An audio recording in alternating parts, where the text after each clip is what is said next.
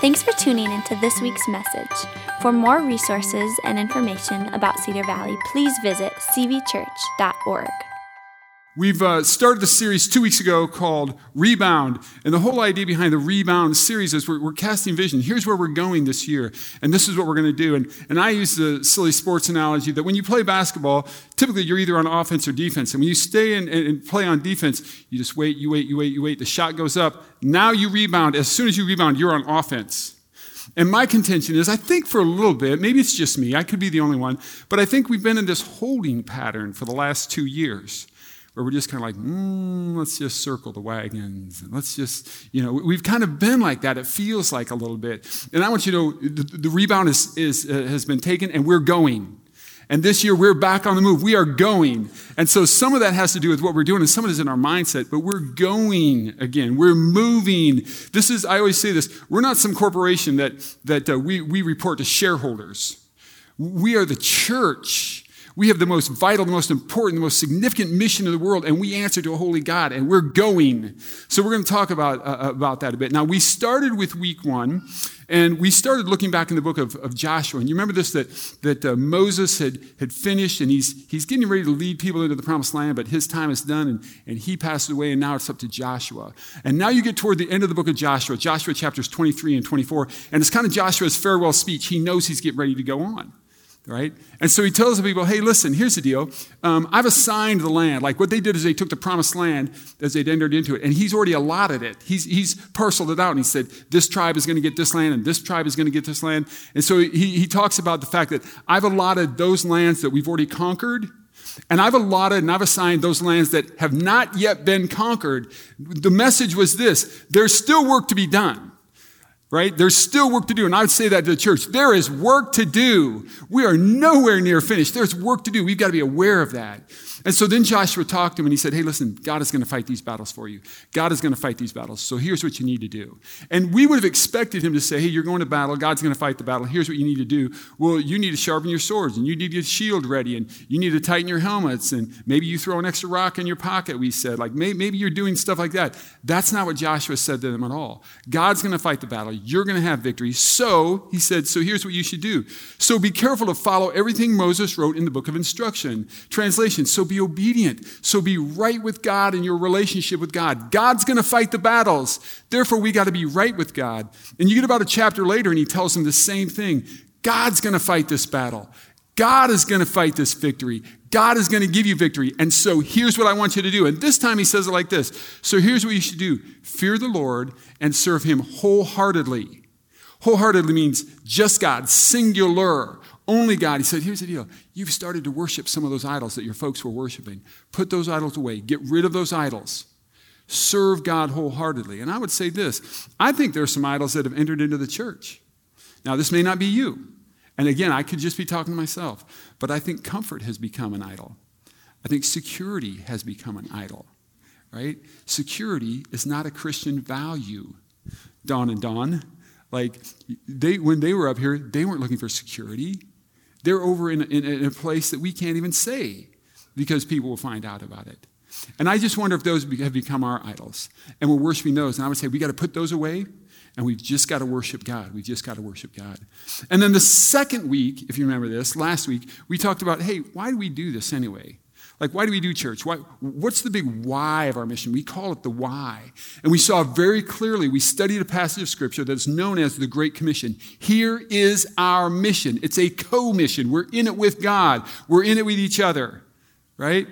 And the co-mission was Jesus speaking, and he said this, therefore, go and make disciples of all the nations, baptizing them in the name of the Father and the Son and the Holy Spirit. Now, he said, therefore, which makes you wonder, well, what had he just said previous to that? Well, just previous, right before that, he said this, all authority in heaven and earth has been given to me. And the inference was this, it's almost a military type of talk, which says this, right? The captain gets the command, and he gives that to the sergeant, and then the sergeant gives it to the private. So the private knows that when they got it, it didn't just come from their sergeant, it came from up above. And it's not a suggestion, everyone. It is a command. And Jesus says, therefore, I've been given all authority. Therefore. So this is a command. This is a command that we're given. Go and make disciples of all the nations. Right? Making disciples means helping people to grow in their faith, which somewhere along the line means they had to come and surrender their lives to Jesus. And we looked at this word go, and we said, hey, originally that's the Greek word. In the original language, it's the Greek word poreuomai. And it's the verb tense is present tense, and it's known as present tense imperfect, which is a really nerdy way to say this, that what it really means is not go. What it really means is as you are going, right? As you're going to school, as you're going to practice, as you're going to work, as you're going about the neighborhood, as you go to the store, as you're wherever, make disciples. As you are going, poreuomai, make disciples. It's not just for some who would go, it's for all of us as we go about our business. And he says we're furthermore, not only that, we're to teach them. We're to teach them. So that's our why, because it's been commanded to us by Christ. Now this week, if that was the why, I would call this week the what. We're going to talk about the what. What are we going to do? Usually when we think of what, we do think, what are we doing? What are we going to do? We won't have a primary text this morning. We'll be in the scriptures, but I won't have a primary text. It's okay. I got special dispensation from the district. It's going to be all right, everybody? Right? But usually when we think of the what, we think of what are we going to do? And I just want to make this point this morning, and I think this is really important. They were human beings, not human doings. And so this morning, along with what we're going to do, what we're really talking about this morning is, what are we going to be? Who are we going to be? How are we going to be? I'll have 4 B's for you. I think they're in your notes that were handed to you in your bulletin. So we'll go through each of these. We'll talk about each of these. And this is our focus for this year. This is the things that we're going to focus. At the very end of the service, I've got a great reminder for you, a special reminder. So just hang in there. This is the first of the B's. And the first one is this. This year, what we're going to focus on is being here. We're going to be here. Now, I'll talk about this just a minute and try to give some context and some understanding about it. But I want to go to the book of Hebrews. We think the writer of the book of Hebrews was the Apostle Paul. We're not 100% sure. We think it was the Apostle Paul. And the Apostle Paul is writing to Jewish Christians, hence the name Hebrews, Jewish Christians who are suffering pretty horrifically. Nero is the ruler. You know this, that Nero had this grandiose idea of what the city of Rome would look like, what the Roman Empire would look like, and he didn't like it the way it currently was, and so what's he do? He lights the place on fire. And for days and days, the city of Rome burned. Well, people are pretty unhappy about that. Nero doesn't want to take the blame, so what's he do? He blames it on the Christians. So as a result, they are not well liked and they're suffering persecution. So now we think the Apostle Paul writes to them and he says, hey, let us hold tightly without wavering to the hope we affirm, for God can be trusted to keep his promise. In other words, don't bail. Folks were thinking about bailing out on Christianity. It's just getting difficult, and they were thinking about bailing and leaving the faith. And he's saying, no, let us hold tightly without wavering to the faith that we affirm, to this faith, this idea that Jesus Christ actually was crucified for our sins and rose from the dead, validating that he was God. Don't abandon the faith. And further he says, because God can be trusted to keep his promise that I'll deliver you, that there is eternal life. Right? So he's talking to these Christians, and then he goes on and he says this, hey, also, let's do this. I don't want you to abandon faith, so let's do this. Let's think of ways to motivate one another to acts of love and good works. Let's do that. This word motivate also means to provoke, to stir up, some translations say, to encourage. The original word in the Greek almost has a kind of meaning to it. Did that translate? It's kind of like aggressive. It's aggressive. He said, hey, listen, things are getting tough. I don't want you to abandon the faith. So let's do this. How can we provoke one another? How can we stir up one another? How can we motivate one another? How can we do that to acts of love and good works? In other words, how can we stimulate, motivate, encourage, provoke, stir each other up to actually live out our faith, to hang in there and live out our faith, right? And then he says this. I think this is very interesting. He's going to kind of have this turn, and he says this. Let's do this. Here's how we're going to motivate, stir each other up, provoke each other. Let's not neglect our meeting together as some people do. Now watch this, but. And I make a big deal out of this all the time, I know. But means you're going this way, but. Do you understand? I'm headed this way, but usually means on the other hand, the other side of it. So here's what we have. We're neglecting our meeting together, But is the opposite. But is kind of the opposite. We don't meet together, we don't get together, we don't gather, but. And he says this, don't neglect our meeting together, but encourage one another. Just catch this for a minute, because I think this is important. Here we neglect to meet together, we neglect to gather. Here we encourage each other, right? What's the opposite of not gathering, not meeting together? Meeting together, gathering. Okay, we need to stir each other up. We need to provoke each other. We need to motivate each other to love and good works, to live out our faith, because things are difficult. We've got to do that. So we can either not meet together or we can meet together. We can either encourage each other or we can not encourage each other. And then he says this, which I think is significant, especially now that the day of his return is drawing near. They knew that the closer it came to the return of Christ, things would get more difficult. So in other words, especially as things get more and more difficult. Does that resonate with anybody? Okay, so can I just say this? I believe this. Now, listen, I just want to say this as gently and non-judgmental, and there's no shame in this. I think in the American church, we've gotten really lax on this. I might go to church, might not go to church. I have people say this to me all the time. Well, technically, Neal, you don't have to go to church to be a Christian. And I used to always say, yeah, technically that's probably right. And now I say, I don't know if that's true. I actually don't know if that's true. All the pronouns in the New Testament, plural. We, us, our. Christianity was never written in the context of you doing it alone. It was always written in the idea of community. Now, here's the deal. And if you're watching online, there's no judgment here, so I want to say this as gently as I can. We created the online experience for people who are sick, sometimes people that have health conditions, sometimes you're out of town. We have a lot of our online viewers who don't even live in the country. We have a couple different countries that join us every Sunday morning. So I'm saying this gently, and this may not be you. But I think we've gotten very casual in our opinion of, really, it's a little cool this morning. Really, there's been just a little dusting of snow. I always get a kick. Pastor Jerry was here 2 weeks ago, and Jerry would say this on staff. Like, it's snowing like crazy, and it's about 86 below, wind chill is like 150.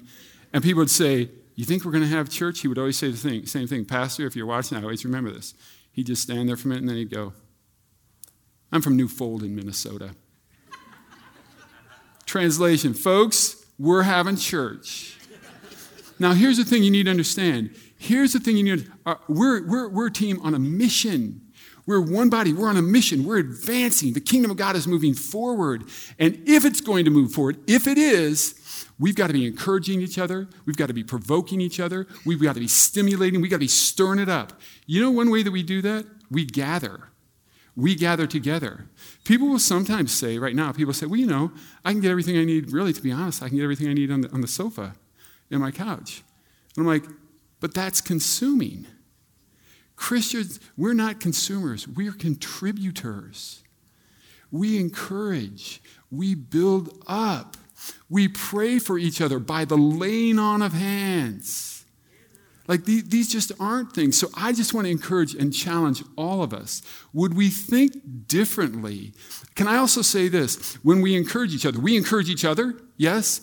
Do you know how encouraging it is to a visitor who walks in and goes, oh, there must be something to this because these folks meet. What's the encouragement to our neighborhood if they saw our parking lot packed every Sunday? What are those folks up to? And why is that such a big deal? And maybe I should stroll in there and check it out. And they happen to encounter God. So what if we renewed our commitment? Now, you can say this, oh, you just want to preach to a bigger room. I've got enough pride. There's probably some truth to that. But I would also say this. Remember when we were in lockdown? You want to know what made my life really simple? What made my life really simple was we met in here on Tuesdays. We filmed on Tuesdays. They edited it. And then Sunday morning, I got up just like a lot of folks, put on my pajamas, right? Drank a cup of coffee. My life was cool. No, man. Let's not forsake the assembly together. Instead, let's stir it up. Let's provoke each other. Let's encourage each other. This year, can we renew ourselves to that? I know it's not the greatest time. I know it's a little inconvenient. I know it's a little chilly out there. I know, right? Let's gather. Now, again, if you have a legitimate health concern, I understand that. Right? If you're out of town, that's part of what we've done for. But man, we've got to encourage each other and build. If we're going to advance the kingdom, if we just want to be a social club, that's cool. If we just want to be another civic, but we're not. And we're not going to be. I'm just asking you, can we rethink that? Can we recommit ourselves to gathering, encouraging, right? Number one is be here. Here's the second one. More than just being here, we need to be connected. That's a whole nother step. We need to be connected. Like, we need to connect to each other. Why is it that we need to be connected? Now, we looked at this last week. We just looked at it a second ago. Jesus says, therefore, go and make disciples. That's what we're about, making disciples, right? Listen, we say this on our staff and here all the time. Discipleship is done in relationship. You can't disciple folks. Further, in the very next verse after this, he says this, hey, teach these disciples, these new disciples, to obey all the commands that I've given you. Teach them to obey the commands. Teach them the Christian life. Help them. You teach each other. You speak into each other's lives. Now think about this. Just think for a minute. You see somebody who you know professes to be a follower of Jesus. You don't really know them, but you know they profess to be a follower of Jesus. And you see them out in public somewhere and they're acting like an idiot, right? And you want to approach them and talk to them about it. So you do that, and you know what they say in their head? You don't know me. You don't know me. I'm not really interested in hearing from you. Now just reverse that. Now reverse that. You're out there acting like an idiot. I know that doesn't happen, but let's just pretend for a minute. You're out there acting like an idiot. And somebody comes to you, and they want to address you, and you know what you say in your head? You don't know me. See, it's done in relationship. A lot of the crazy things that we post on social media, one of the reasons that they're so crazy is because you just throw them out there into the social media world where you have no relationships with people. A lot of these things have to be done in relationship. How do we do that? We connect. That's why we push everybody into life groups. That's why we think life groups are so important. That's why we think that's so crucial. It's in relationship. It's in relationship. Now, relative to that, we're going to make a fairly big change here. We've prayed about this. We've talked about it for months and months and months and months. We've prayed about it, and in particular since COVID. So this is a very interesting piece, by the way. The Pew Research Institute, which does a lot of research in the church world, right? They're a nonpartisan organization.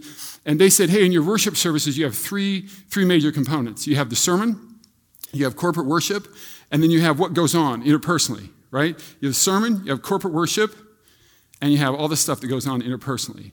And they surveyed people, and they said during the lockdown, and then even coming out of COVID when things were really weird, which one of those three did you miss the most? What do you think? No question.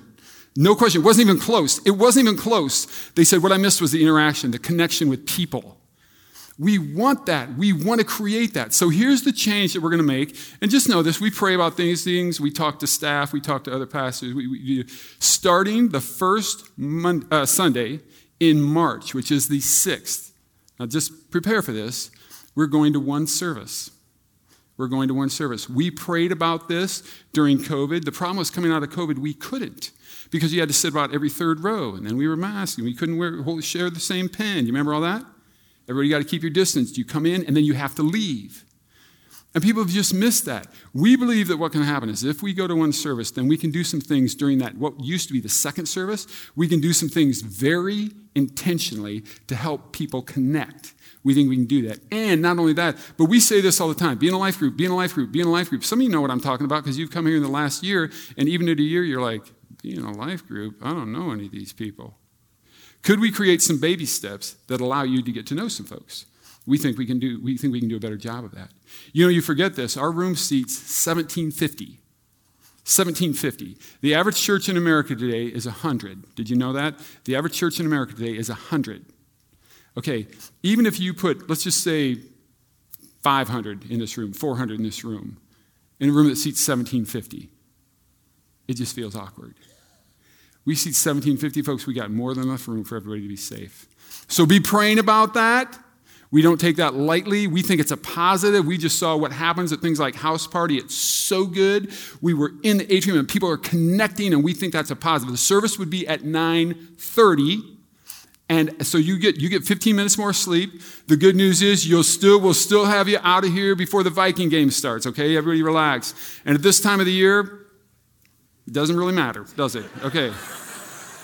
So I'm just saying, be praying about that. We want everybody to come with us. It's going to be a big change for us. So number one, let's commit to being here in this year. Why? Because we want to advance the kingdom, and that's a simple part we can do, right? Let's commit to really being connected. Let's dig in. You can still sign up for life groups today. If you didn't get in a life group, take a giant risk. I'm asking you to take a giant risk, join a life group. You can still do that today. And then number 3, I want you to think of this. Number 3, be inviting. Be inviting. Now, not just do inviting. I'm saying be inviting. Be inviting. So let's talk about that just a little bit. There's a great story. It's one of my favorite stories in the Bible. It's in John chapter 4. And it says this, then Jesus explained. So here's the story. Jesus is down in Judea. Jerusalem happens to be a city in Judea, and things are really bubbling up, and things are really getting hot, and the religious officials are really getting antsy, and they're getting really perturbed with Jesus, and Jesus knows in his head it's not time for him to be crucified yet, and so he's going to cool things down a little bit in Judea, in Jerusalem, and so he says, hey, I'm going to go up north. I'm going to head up north. Now remember, Judea, Samaria, Galilee, the 3 regions. And he's in Judea, and he's got to go to Galilee. So the Bible says Jesus had to go through Samaria. And we go, of course he does, geographically. It doesn't work that way. That's not what that meant. Because here's what Jews would do. If a Jew had to go from Judea to Galilee, they don't go through Samaria. What they actually do is they cross the Jordan River, leave the promised land, travel north. When they get up past Samaria, they cross the Jordan River and they go back into the promised land. Because Samaritans live in Samaria and we hate them. That's how they felt. That's how they felt. It's like this. You live in Missouri and you got to go to Minnesota. Folks, you don't want to go through Iowa? No, I'm just kidding. I grew up in Iowa. Okay. But I'm just saying, you would literally step over into Illinois, up into Wisconsin, and then cross back over the border. That's what they did. We don't do that. We love Iowa. Don't we? Come on. We love Iowans, right? And so it says this. He had to go through. Why? Because he had a specific woman that he had to meet. And so they get into Samaria, and he tells the disciples, you guys go get food. Go get food for us. So they go get food. Meanwhile, Jesus has a crazy encounter with a Samaritan woman, has a great conversation, reveals to her that he's actually the Messiah, right? Now the disciples come back. And they've gone to get food, and they say, hey, Jesus, you got to eat some of this food. You got to get your strength up. You got to be nourished. Right. Then Jesus explained, and he says, my nourishment comes from doing the will of God who sent me and from finishing his work, right? In other words, there's more than just food. There's more than just food. Remember when Jesus said, man does not live on bread alone. Okay, he's saying that. My nourishment comes from doing the work of my Father. Then he says this, you know the old saying, 4 months between planting and harvest. And there was a proverb that they used that time that would say, hey, there's 4 months between planting and harvest. And when they would use it is when you're all uptight. You're like, come on, we got to go. We got to hurry up. And they would go, hey, psst, relax. There's 4 months between planting and harvest. Like my wife, you need to just write that down and say that all the time, right? I'm always uptight. We got to be early. We got to go. And she's like, there's 4 months between planting and harvest. And it was Jesus telling them, hey, you've heard that? You've heard that? You've heard the saying like, everybody just relax? You've heard that parallel? Right. Jesus says, but I say, wake up, look around. The fields are ready and ripe for harvest. Jesus is saying, I'm saying to you, chop, chop. Sense of urgency. The harvest is already ripe. It's ready to go. Well, is he talking about, do you mean we should go out and pick? Is that what he's saying? And then further, he explains it. And he says, the harvesters are paid good wages. And by the way, the fruit of the harvest is people brought to eternal life. Chop, chop, everybody. The harvest is ripe. There are souls that need to come to know Jesus, and we got to wake up. You know what we're going to do? We're going to be inviting. We're going to be inviting. Now, let me tell you a fun story, and I'll just try to tell you this as anonymous as I can so nobody's made to feel awkward, right? But about a month ago, something like that, I was with 2 other knuckleheads from this church. There's one of them right over there. We'll just call you, Gary, we'll call you Knucklehead 1. We'll just call you can be Knucklehead 1. And so we were having lunch at this restaurant, and we had the greatest server. We just had the greatest server. She was just so pleasant and just, and so I was actually very pleasant. You guys were the rude, and you guys were treating her like in a mean way, And so they were just giving her the business. That was really fun. And we started joking with her, and something came up, and Gary, you said something about church or something. She goes, oh, wait. She kind of looked at me like, you pastor a church? And so Gary invited her. Gary just invited her, just like that. She's like, that's so awesome. We were looking for a church, blah, blah, blah, blah, blah. About 2 weeks ago, I tried to stand at the different door early before the service. I'm standing out here, right? At door 2, boom, she walks in with a boyfriend. You know why? Be inviting. Poroeuomai, everybody.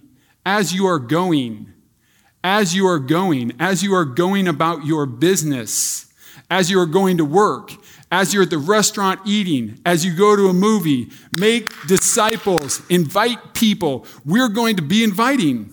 Now, not only are we going to do inviting, we're going to be inviting. When you're here, I really want part of our culture to be this. If you see somebody and you don't know them, you don't recognize them, you just walk up and say, wow, I don't think I know your name. I don't think I've ever met you. And our culture is that we're not going to be offended. So if you've been here 50 years, you don't get to say, psst, you don't know me. I built this place. You don't get to say that anymore. You don't get to say that. You say, oh, right on. I don't think I know you either. And you're like, I'm new. And you're like, I'm here 50 years. Right on. We love that. That's inviting. We'll start today. We're going to start that today. After the service, we're going to be inviting. And then he says this. I love this. What joy awaits both the planter and the harvester. Man, think about the joy that someone will have when they come to Christ. Let me tell you something. Think about the joy that you would have when you've invited someone and you know they came to Christ. Wow! Really? That's awesome. Like, that's going to be really cool. So here's the deal. We're going to be here. We're going to be connected. We're going to be inviting. I got one more B for you, and that is this. We're going to be generous. That's the tendency of this church. It's just the history of this church. This is a generous church. You all are generous people. Did you know this? In a year that's tough, it was tough financially, and God was so good to us at the end of the year, just so gracious. You folks were so generous. Did you know this? Did you know that your church actually tithes? I don't know if you're really aware of that. Did you know that your church tithes? Did you know that of all the funds that come in, even though we have ministries to support, John told you we support over 100 missionaries. We support missions projects all over the world here in our own city. Did you know that this year we didn't tithe? We didn't do it because tithe biblically is 10%. Did you know that we didn't do that this year? We didn't give away 10%. Did you know that we gave away 12%? Did you know about all the missionaries that we support? Generous. You all are generous. I probably do a really terrible job of letting you know how generous you've been. But I'm telling you, you're generous. And people come to Christ because of the giving of you folks. And so we're going to continue to be generous. I love this passage in the Scripture which says this. Give and you will receive. Your gift will return to you. It's going to come back to you full. Oh, more than full. Pressed down, shaken together, making room for more, running over and poured into your lap. It's like this idea. You give somebody a gift and it's some food or something like that and it's in a can, right? And you give that to them. And this passage is saying here's how it comes back to you. They didn't give you back one where they just kind of put stuff in a can. Oh, no. They gave you that can back and it's like jammed down in there. And then you shake it, and you jam some more and you make some more room. And you shake it and you make room and you jam it. And it's going to be overflowing, pouring into your lap. That's the principle. And so one of the things that we really encourage people to do is to tithe. Now, that's a really hard one for people, and I know it. Tithe literally means, biblical meaning of tithe is 10%. And I've told this story before, but I have a buddy who's a non-Christian, and he heard about that people in the church do that, and he knows I'm a Christian. And he goes, man, do you do that? Do you tithe? Do you give 10%? And I said, in our home, we do. We do. And he says, that's a lot of money. You know what you could do with that? And I was like, I know what we're doing with it, brother. I know what we're doing. And I will also tell you this. I've told this before. This is not a brag. I'm just saying, your leaders do this. Your staff does this. They tithe. They give offerings above and beyond that. We support missionaries. You cannot believe the craziest life that I've had and the way that I've seen the favor of God in my life. And I believe when first Sunday school, I remember first allowance we got $1 a week. $1 a week. I was in kindergarten or first grade. $1 a week. And my folks said, you get $1 a week, but 10 cents of that has to go in the Sunday school basket. And from that time as a kid, 10%. Got my first job washing dishes in a restaurant at 13, 10%. Worked through high school, worked in college, 10%. When I had my business, 10%. The favor of God has been on me like you cannot believe. You know that. Hey, just do this. Look. Everybody look. There's no way to explain that. That's the favor of God. I'm a blabbering idiot most days. That is the favor of God on my life. Why? Tithes. We're tithers, man. We're tithers. And so I would encourage you, say, 10%, that's a big hit. I don't know if I'm ready for that. Okay, be a fiver. Start with a fiver. You know? What if you said 5%? What if you started with that?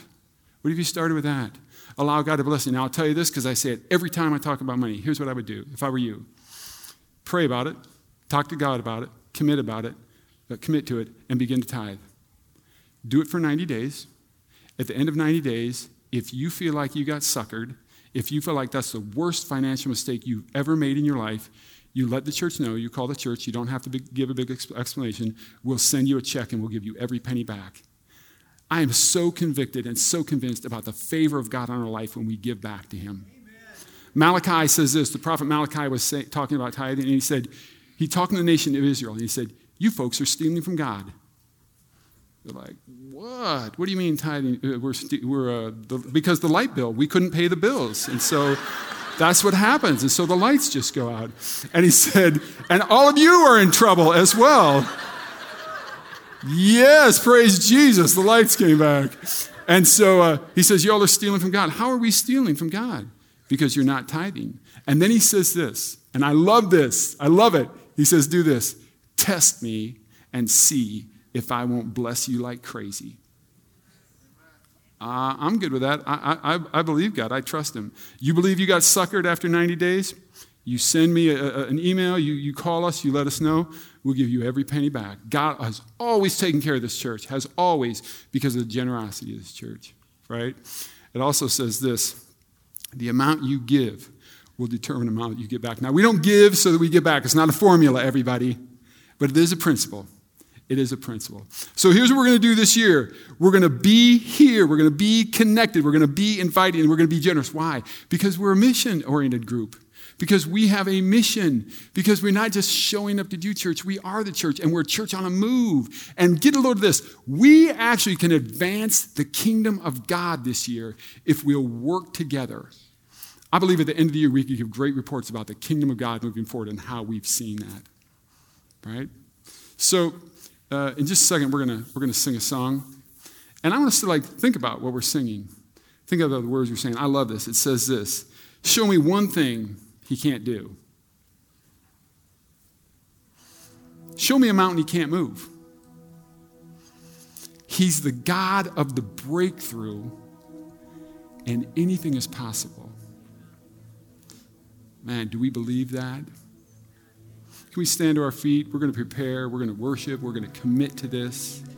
And I think this is going to be one of the greatest years. I believe that with all my heart. I believe this could be one of the most significant, one of the greatest years that this church has ever seen. And I think that God wants to move powerfully. But remember this, we've got to be right with God. And we've got work to do. We've got work to do. And so let's commit ourselves to that. Let's commit ourselves to the work of God over this next year. Let's commit to being the church. We're going to be here and we're going to encourage each other. We're going to get really, really connected. That's how the real discipleship happens. We're going to be inviting people right and left, wherever you go, poor you am I, as you're going about your business, right? And then we're going to be generous. So, Father, hear our prayer this morning, God. We want for your kingdom. Never, ever in a million years, the kingdom of this church. We're not better than any other church. We're just your people who say we love you, who want for your kingdom, who want for your name's sake. And we want to commit ourselves to that in a new year, God. Grant us the strength. Help us to just stick with it, even in difficult times. Would you grant us that, oh God? We pray in Jesus' name. Amen.